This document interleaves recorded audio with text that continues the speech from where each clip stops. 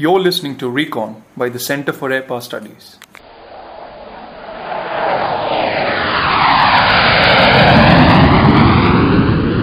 Welcome back, listeners. You're listening to episode 4 of our Recon series on the theme Review of Global Security Dynamics during the COVID 19 infected year of 2020. We have with us Dr. Shalini Chawla, a distinguished fellow at the Center for Air-Power Studies, explain Pakistan's revised narrative at the international level, especially towards India, in context of the changes in the domestic and international level. 2020 has seen aggravated tensions between India and Pakistan and absence of any diplomatic dialogue. In fact, this has been by far the worst phase in the relationship between the two countries. We see Pakistan's aggressive efforts to build up a new narrative, or rather revise its India narrative lately. It prepared a dossier against India, projecting New Delhi as a sponsor of terrorism. The efforts in Pakistan for a revised narrative can be understood in the light of developments at the domestic front and at the international level in terms of its foreign relations. Now, at the domestic front, Pakistan is experiencing a second wave of COVID, which is weighing heavily on Pakistan's healthcare facilities and its economy, which is struggling with high inflation and debt repayments. Prime Minister Imran Khan is facing criticism and resentment from the opposition parties who have come together under the Pakistan Democratic Movement, which has conducted successful rallies against the government with the demand that Imran Khan needs to step down. For the first time, Pakistan military is being openly criticized for playing an active political role in the civilian domain. And Pakistan's GDP has declined from 1.9% to 1.5% in the fiscal year 2020, and some independent economists have predicted a negative growth rate as well. Now, Islamabad is also trying hard to stay out of the Financial Action Task Force blacklist, and military has gained invariably much more control within Pakistan, and most of the influential positions in the civilian domain are held by the military personnel at the moment.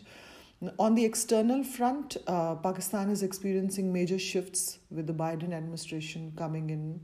It is apprehensive regarding how its relationship will shape up with Washington. So it's trying to rebuild its image. With China, the relationships remain strong, and there are some interesting dynamics which are developing.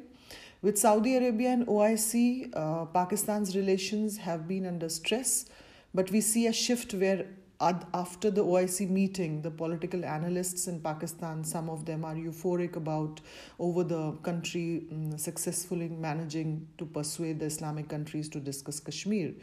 Now, Turkey and Malaysia are the new partners extending support to Pakistan on Kashmir. UAE's signing of the peace deal with Israel and its recent decision of blocking visas to 11 Muslim countries, including Pakistan, is a matter of concern for Islamabad.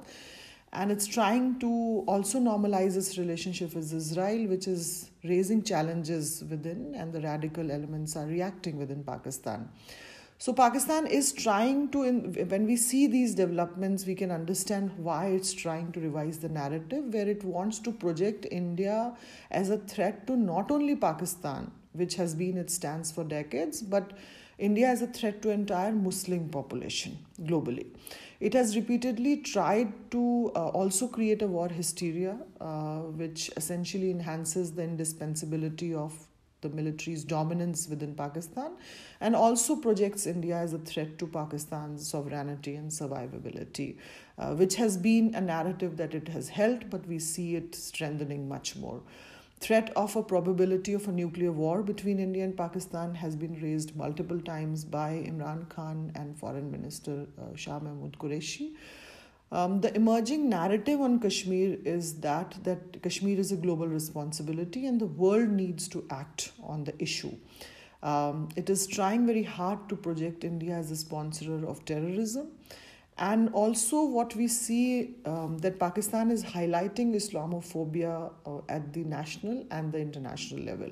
So these are the trends in terms of its narrative building and its effort to revise the narrative that we see. And these efforts towards revising the narrative are likely to continue in the next year, and it's unlikely that it will alter its strategic calculus.